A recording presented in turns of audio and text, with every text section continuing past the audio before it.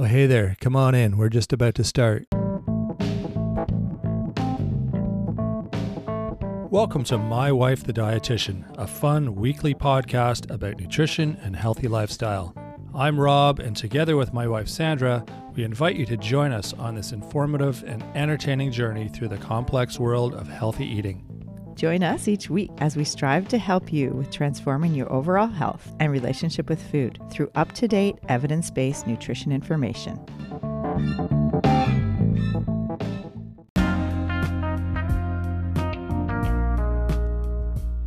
We are talking today about the cutting-edge field of nutrigenomics, eating for your genes and DNA. It's all very well for me to say, well, you've got this gene, but I want to know, can I do something about it? Are we testing genes that I can then go back and give feedback to patients and say in a holistic way, well, these are the types of foods you need to be including, and these are the changes in lifestyle you need to be making so that we can control the environment part. So the equation is genes plus environment equals health. The genes I can't really change. I can change my environment. And that's where the power comes in. That's the whole beauty about it. You can definitely optimize your health based on understanding what environmental changes you need to make. South African trained dietitian Hilit Milner from Sunrise by HM joins us today for this fascinating discussion. Stay with us. Welcome to My Wife the Dietitian. Hello, Sandra. Hi, Rob. How's it going? Good. How are you? Good. We have a pretty exciting interview today with Hilit Milner from South Africa, a dietitian from South Africa. And she's talking about Nutrigenomics? I still got to wrap my head around these words, but super interesting, super fascinating stuff. It's all about your genes and how your genes sort of like getting a blueprint of your genes and then using that blueprint to determine what your like nutritional needs are. Yeah. Kind of, right? Yeah, I have a quote actually. Can I read this quote? Because it kind of gives a good summary from Matt Dawson, MD, Wild Health. And it's kind of summarizes what we're going to discuss with Hilit today. We all know you are what you eat, except it's more complicated than that. Every bite of food is a signal you're sending your genes to turn on or off, controlling your body composition, health, and longevity. If you care about your health, you will listen to this episode to hear all about what Hilit has to say about nutrigenomics. Yeah.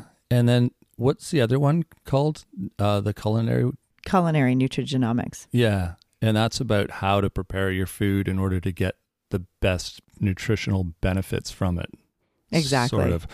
I'm nowhere near as good at explaining this as Hilit, so maybe we'll just bring her out and have her explain all of this to you. Yes, that's great. Let's talk to her. All right. Good morning, Hilit. It's Sandra and Rob. We'd love to talk to you and tell us a little bit about yourself and how you help your audience and your clients.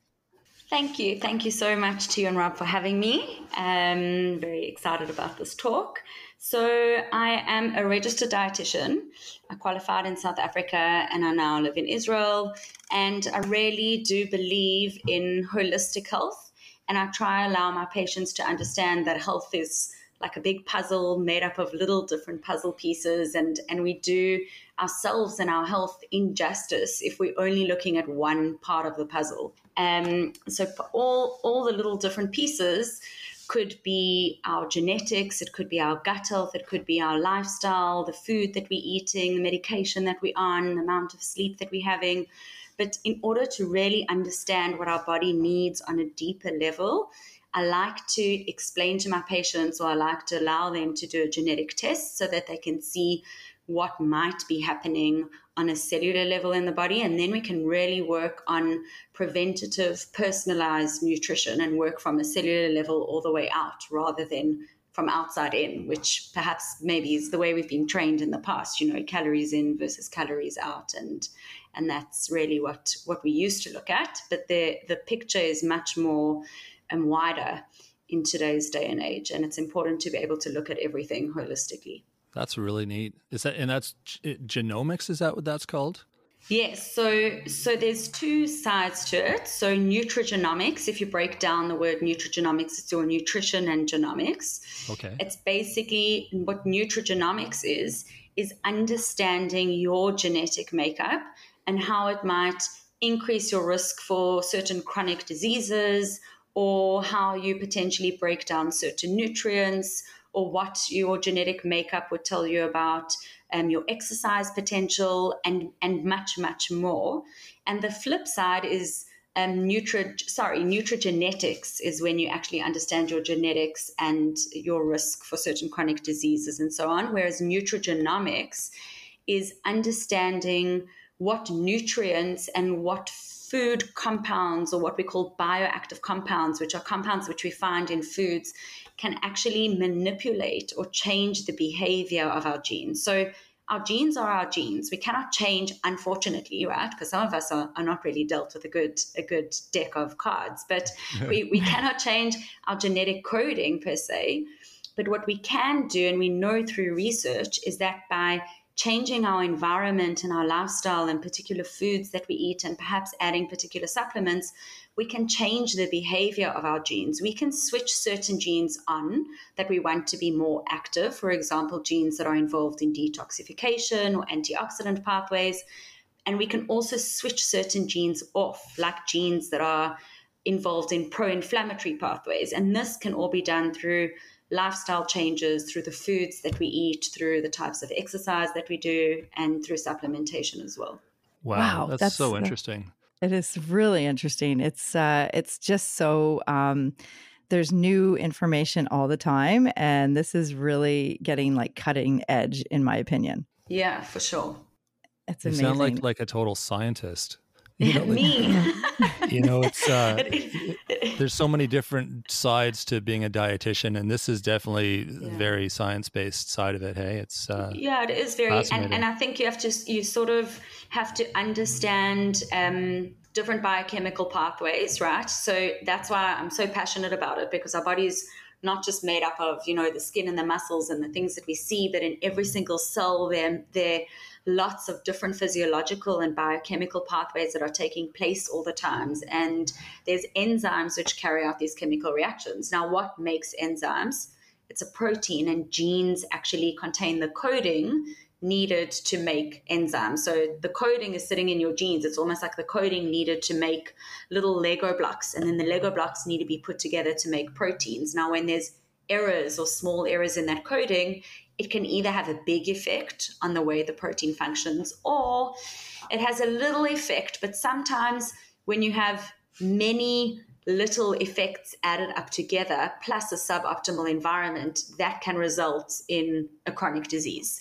And that's really what we're looking at. We're not looking at what we call high penetrance genes, that if you have a change in one gene coding, you're going to get breast cancer, like the BRCA gene, or one of those big diseases. But we do look at little genes which then accumulate, right? If there's problematic genes that accumulate in a particular area, and that interacts with a suboptimal environment, like perhaps eating a lot of processed foods, or a very high stressful environment, or not sleeping appropriately, then that can actually switch on or awaken genes that you don't want to be activated.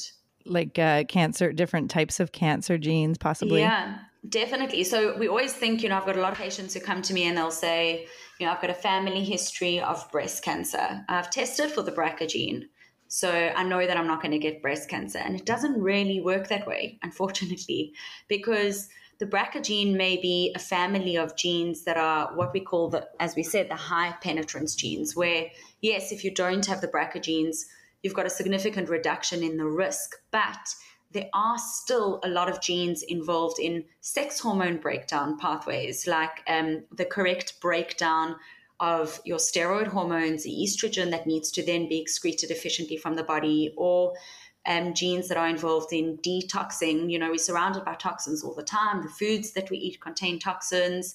Even our genes that are responsible for antioxidant processes in the body. And if those are not behaving appropriately, and we then sort of, putting them in an environment where they're not so happy, that in and of itself can increase your risk for cancer and also breast cancer.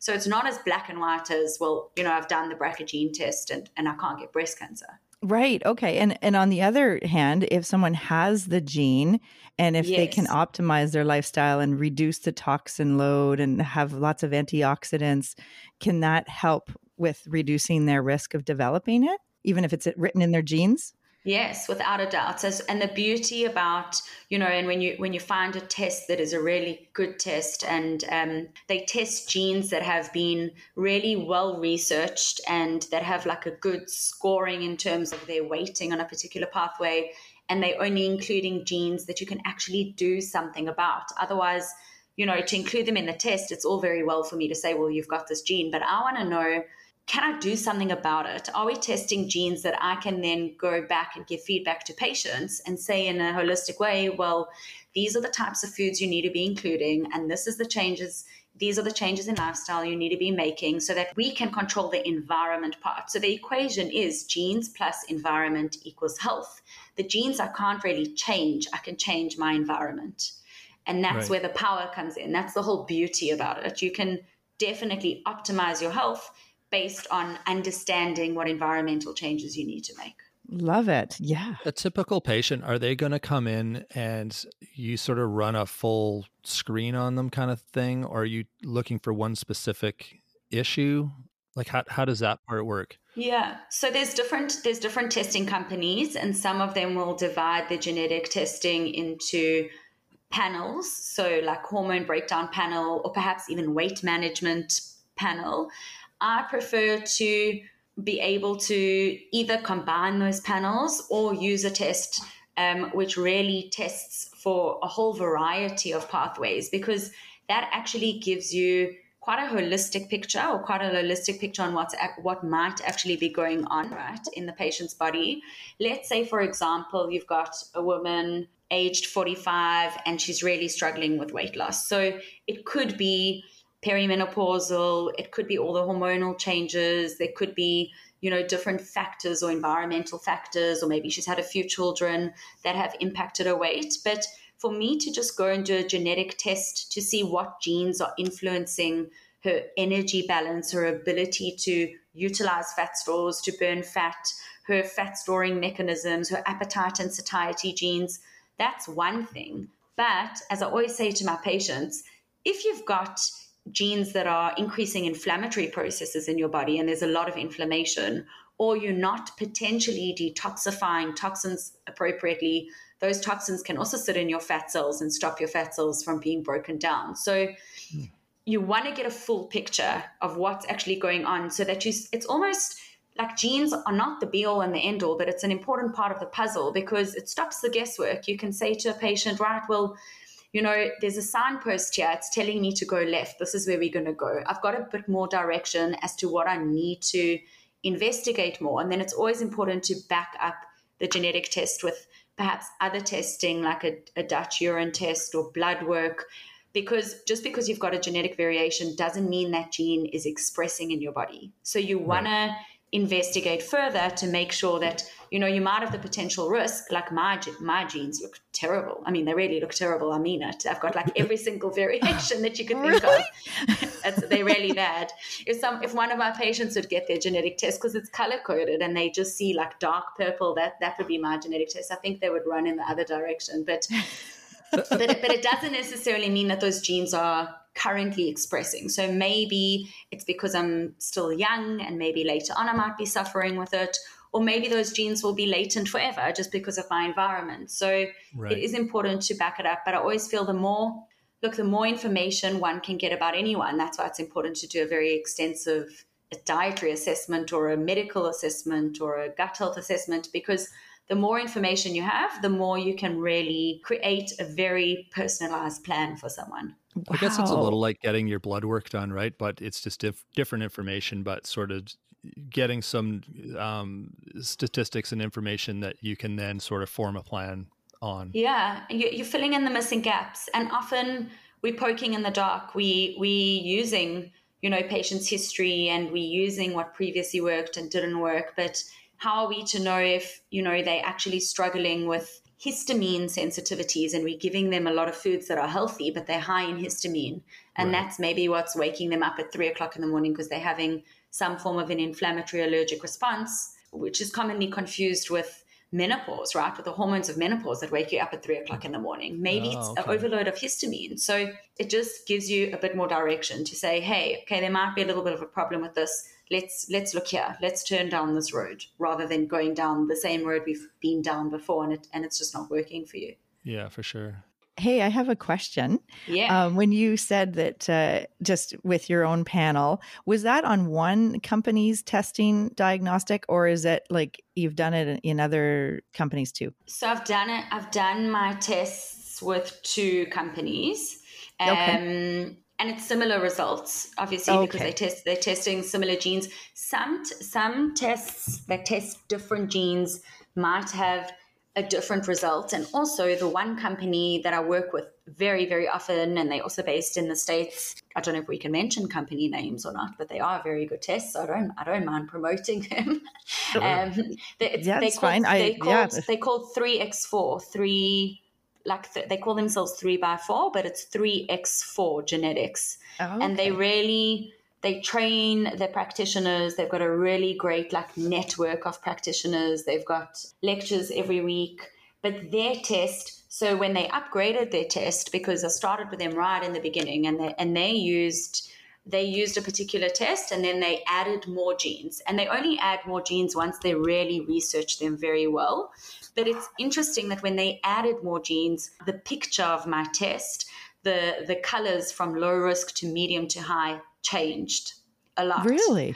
Because they added in new tests. So your genes are your genes, and you probably don't have to test it again, right? Your genes aren't going to change. But yes, when there's new information and new genes, and with the human genome sequencing and the genome-wide association studies that they're doing, they're discovering new genes all the time. So I would imagine that in 20 years' time, a test like that would look different, because they would be including other genes that they've discovered that actually does have a big impact on your health. I see. Okay. Oh, that is so interesting. Oh my gosh.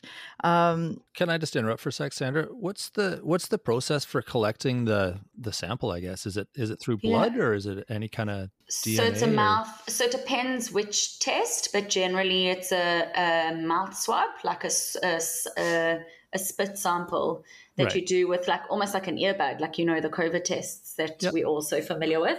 And you just put it in your mouth, up and down, and they basically get a sample from your cheeks, and then you put it in a liquid. They send it off to the labs, and then within a few weeks you get your results. And some of the tests out there are direct to consumer, and some of them one has to go through a practitioner, which I do recommend. It's better to go through a practitioner, because number one, you can get the correct advice, and number two, you're not reading something that scares you on a page that shouldn't really be scary at the end of the day. Right. So someone is there to explain it to you 100%. Right. And there's lots of different tests. There's genetic ancestry. I mean, there's a lot of different tests that people can take. But yeah, I think there are a few good tests like DNA analysis. I mean, there's a lot of good tests out there, and there's ones that aren't as good. The one thing I want to say is it's important when someone does do a test is that you cannot draw a conclusion based on one gene. Right. That's very important for me to mention, because there are a lot of tests there that will just test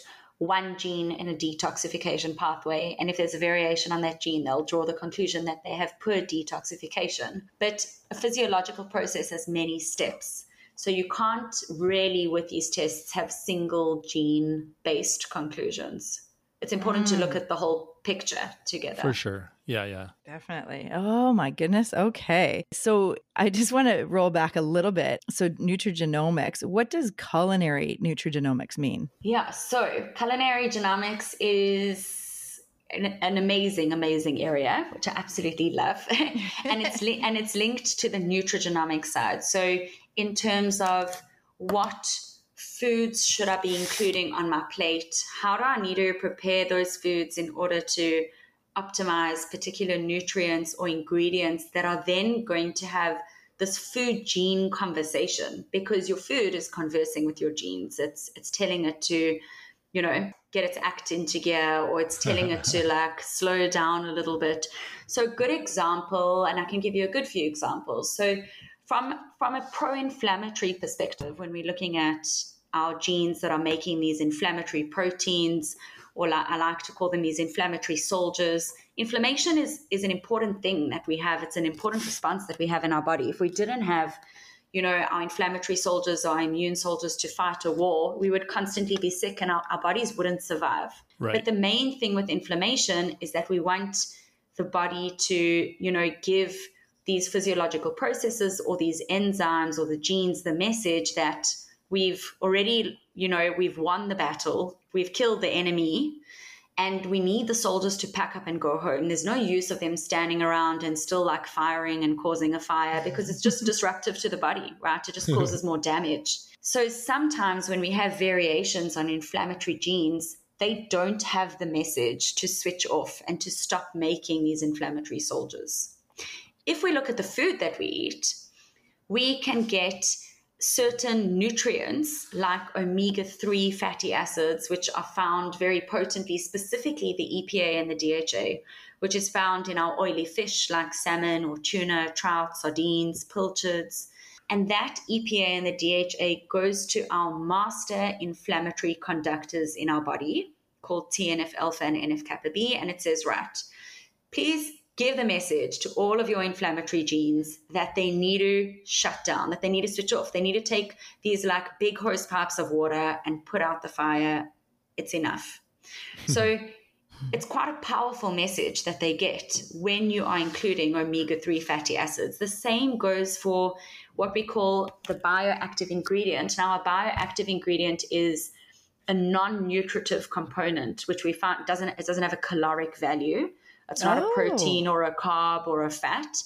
It's just a compound that we found in our food that can actually have that food gene conversation. So turmeric has a bioactive compound known as curcumin, and that too goes to these master inflammatory conductors and tells them to downregulate and give the message to the rest of the inflammatory genes to switch off. Right. Oh my goodness. That's one example. The other example is your dark green leafy veg and your cruciferous vegetable, what we like to call the cabbage and the broccoli and the cauliflower. Now, specifically broccoli, that has the potential to create a bioactive compound known as sulforaphane. And I'm sure no one's heard of it. I mean, it's like quite a tongue twister, but sulforaphane is really potent. And why I wanted to mention it is it's very important for sex hormone breakdown and for good detoxification and for hormonal balance. And especially for females over the age of 40, it's an important thing to be including all these greens. But the trick is that the sulforaphane isn't found naturally in the broccoli. And this is where culinary genomics comes in. How do we prepare the food so that we can make sure we are optimizing the food gene conversation? So we need to cut the broccoli, or chew it or chop it. And that actually activates the enzyme which makes sulforaphane. So that's really an important step. Now, what happens when we cook the broccoli and we boil it or steam it or roast it for 45 minutes? We putting heat on the broccoli and we destroying the enzyme, because enzymes are heat sensitive. So if you haven't chopped it beforehand, you are probably reducing the potential to make that compound sulforaphane. And then you're not optimizing its potential for detoxification and sex hormone breakdown. So including these foods raw, like cabbage raw, or maybe using the broccoli florets and sprinkling it raw on top of a salad, or chopping up the cabbage or the cauliflower or the broccoli and waiting a bit for 60 to 90 minutes so that you can actually create this compound, and then adding it to a stir fry where you're using a quick, short cooking method.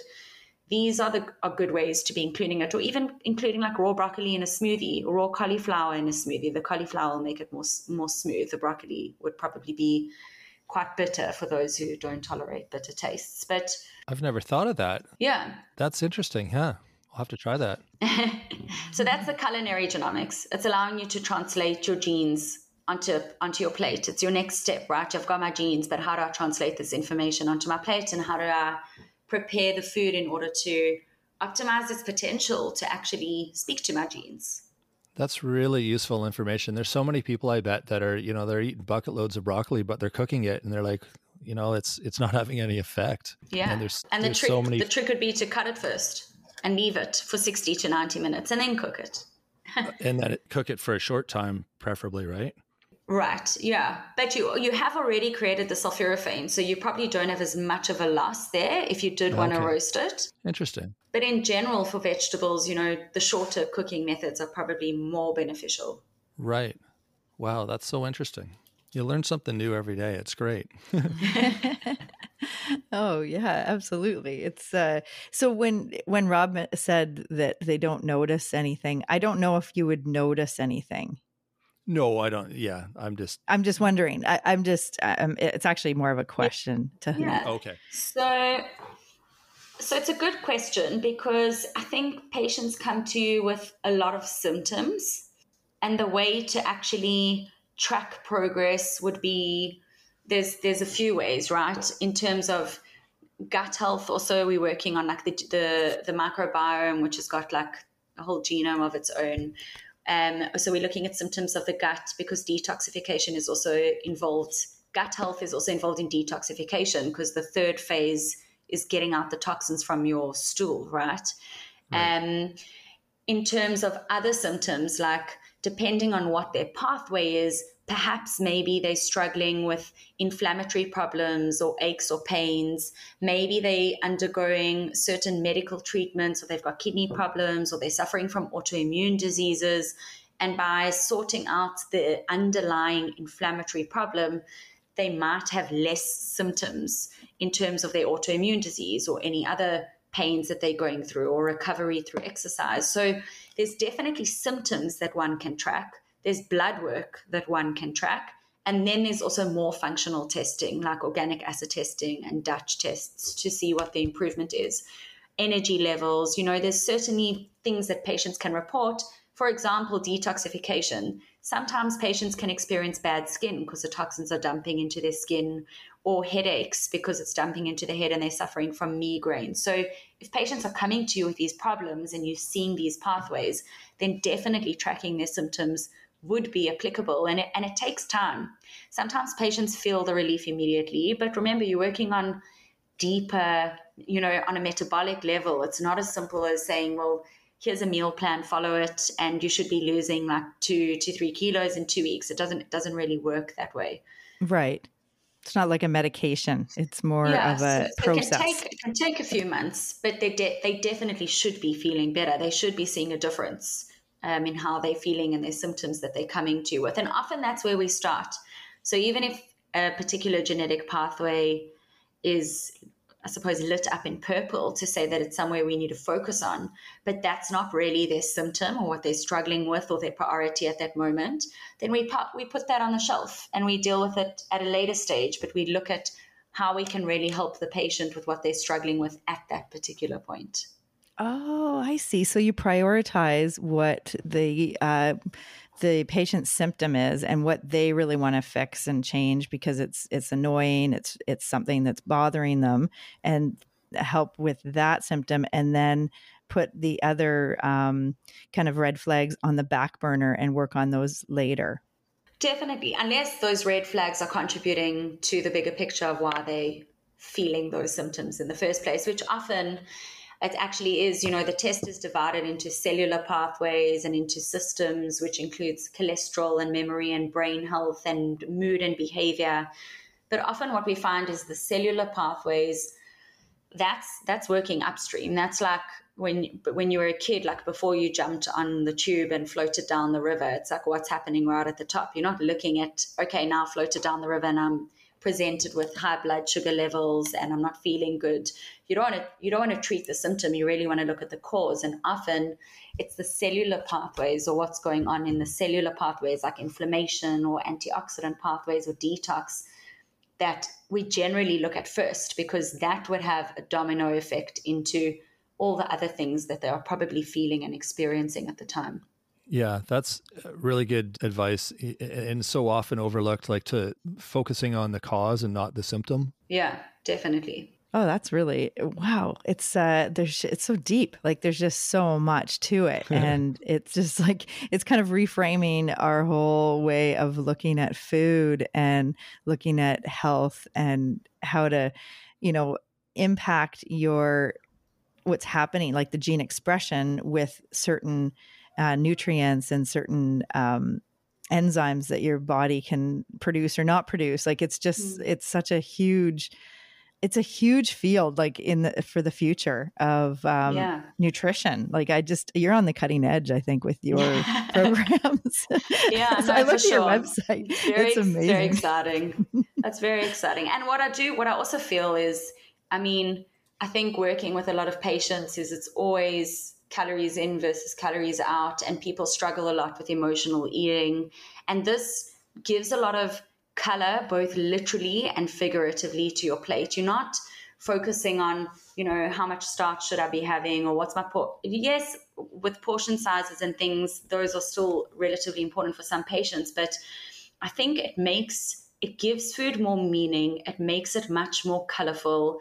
And I know why I'm including particular foods on my plate. It's not necessarily because I can't eat a starch or I'm trying to restrict my calories. It's because, this is good for inflammation, and I've got my food that's good for detox, and I've really got my food that's going to help me with my gut health. And it allows you to normalize food, and it makes food more exciting, both in its taste, but also in its meaning, which to me is very important when people are also on a journey of trying to heal their relationship with food. That makes a lot of sense.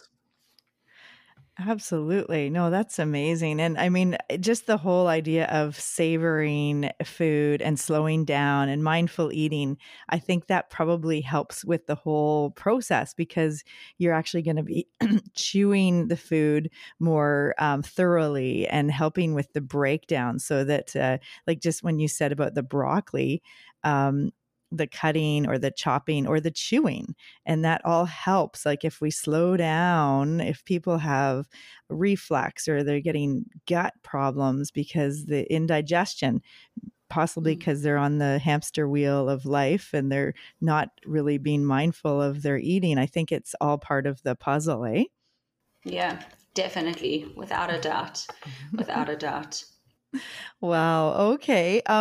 Now, Rob, is there any questions that you had that came up from all this information that Hilit has talked about? I think we kind of covered it as we went along. I can't think of anything else at the moment. Maybe round 2, we'll have a new set of questions for you. The second, yeah, absolutely. Yeah, we're definitely going to have you back. Yeah, that would be great. There's so much to talk about, and the topics are endless. And you look at, the human connectivity and how that affects your gene behavior. It's really, it's a tree that just has a lot of roots and a lot of branches, and it's wonderful. It really is wonderful. I love your analogies and metaphors, because it really helps to draw a picture in our mind of like what you're talking about. And I can tell that you speak to a lot of clients in your work and patients, because you have to kind of, this is very scientific, as Rob said, information, and to kind of distill it down to something that makes sense for people is just, it's really critical in this kind of explanation. So for sure. Not to overwhelm people. Exactly. And sorry, I do have one question. Is this kind of becoming more mainstream, or is this sort of a specialty thing still that you have to pay for? And do you know what I mean? Is it moving in the direction of mainstream, or is it? I think it's still relatively a speciality. I also think not all practitioners are trained in nutrigenomics, and maybe some are, but there's some that are really like specialists in that area. Right. I think it is becoming more available, and there are definitely more and more tests popping up on the market, without a doubt, especially in the States and Canada. It's, I think, also becoming more available from a medical perspective, where there's conversations in different countries. I know also coming from South Africa, they were starting conversations for different countries for health insurance to be, to consider paying for such a test, because it is almost, it's functional tests that generally health insurance doesn't cover. Right. But, there's obviously the ethics behind how they're going to use that information in terms of your insurance premium, but it would be stupid for them not to be covering this, because it's allowing us to reduce risk and reduce their costs. So it should be coming more accessible to the public. It should be something that's more accessible. It seems like a pretty logical I know test. And sorry, go ahead. With our local cancer clinic, they just started the genetic testing for family members and for hormone related cancers especially. But they just got this department up and running in the last 5 years or even 3 years. So it's just starting, and there's so much information now about genetics and cancer, and having, like you said, the BRCA gene for breast cancer, and just to know that there is some help in terms of counseling for family members. But I don't think at this point they are using any nutrigenomics in their conversations. There's nothing about what to do other than just general healthy eating guidelines. Yeah. Okay. And I think it is still very new, and it also depends where you are. I mean, in South Africa, it was really growing. This, the speed of the tests and people, the awareness was growing. Whereas I've come to Israel and people don't know about it. And when there are genetic tests, they're not that great, and they're talking about nutrigenetics, but not nutrigenomics. So the food side of things. So I definitely think it's a space that's going to grow.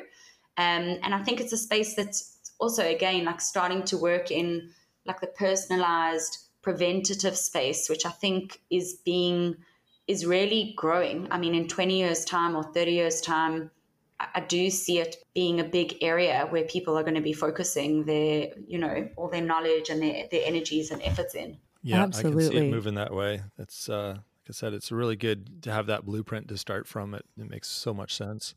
Yeah. Yeah, and it's like a blueprint, like you said. That's exactly what it is. I mean, and some of the genetics tests will market them as you're getting your genetic blueprint. You're getting your blueprint to your health, That's exactly what it is. Awesome. Incredible. Well, one final question we have that we ask all of our guests, and we are compiling some recipes for like a cookbook to put together. So when you go to a potluck, what is your favorite dish that you bring? That's a hard one. I would probably say if I was going to a potluck, I wouldn't be cooking like a whole protein. I'd probably be bringing some salad of sorts, but I would probably be doing like a mixture. So either probably like a cabbage, carrot, apple, and fennel salad, because the fennel's got a bioactive known as quercetin, which is a good antioxidant, as does the apple.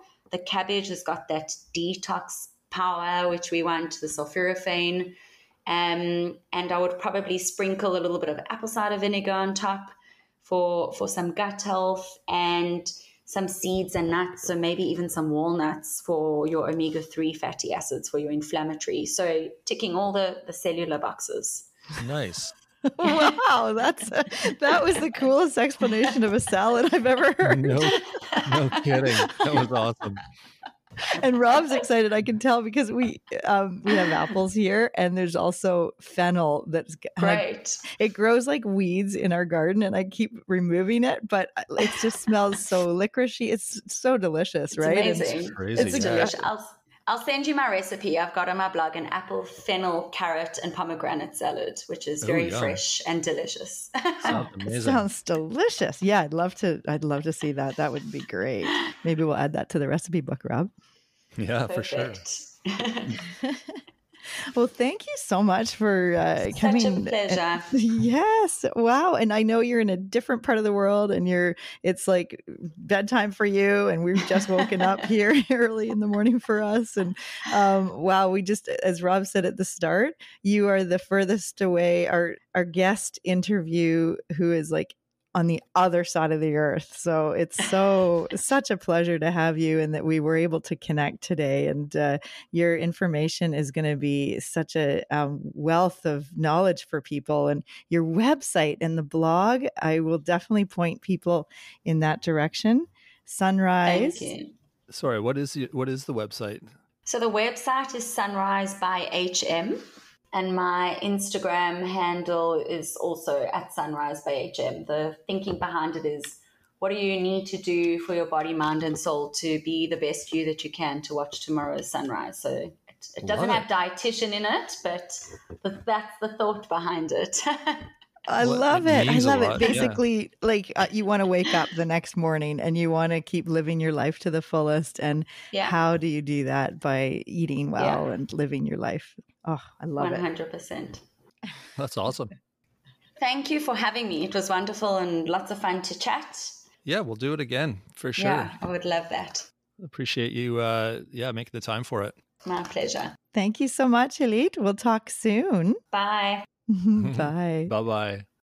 Well, that was super fascinating, hey? Wasn't it? Oh my gosh, yeah. Yeah, it's just so interesting how many different versions of nutrition and dietetics there are. Like that's just super science, like the science end of things. Yeah, it's also art. Like because of the cooking, the culinary genomics. Yeah, true. And, chopping your broccoli for a certain amount of time and leaving it before you cook it and all that. And making like cauliflower smoothies. Yeah. That's cool. And I like that she knew like adding cauliflower will make it like smooth and creamy. And I'm like, oh, wow, there's some pluses to adding cauliflower to your smoothie. Plus it gives you that cruciferous vegetable, which you should have every meal almost. Yeah. So there you go. Add it to your smoothies. I never would have thought of that ever. So yeah, check it out. Sunrise by HM, which is Hilit Milner, a dietitian trained in South Africa. And her website is awesome. And you can book consults through that and courses and demonstrations, cooking demos, and a whole bunch of services that she offers. Yeah, that's definitely worth checking out. I'm gonna have to have a peek at that too because it's really interesting stuff. Yeah, eating for your genes. Right on. So what do we got coming up next week? Oh, next week we're talking to Rochelle Inwood, dietitian, about the book she just wrote on keto eating and the keto diet. No, I've never heard of it. Keto, is that something new? That'll be interesting, eh? Yeah. Yeah. It's not new, but I'm just joking. I mean, how can you not hear of keto? It's everywhere. It's on every magazine cover and everyone talks about keto everything. So it'll be pretty interesting to get some actual science-based facts on the keto diet. Yeah, and Rochelle has done a deep dive with this topic because of her own interest and just helping to answer her clients' and patients' questions around it and other dietitians' queries. And so she wrote a book. And so that's why we have her on, just to get the real deal on that. Perfect. Yeah, that'll be a good one to tune into. Awesome.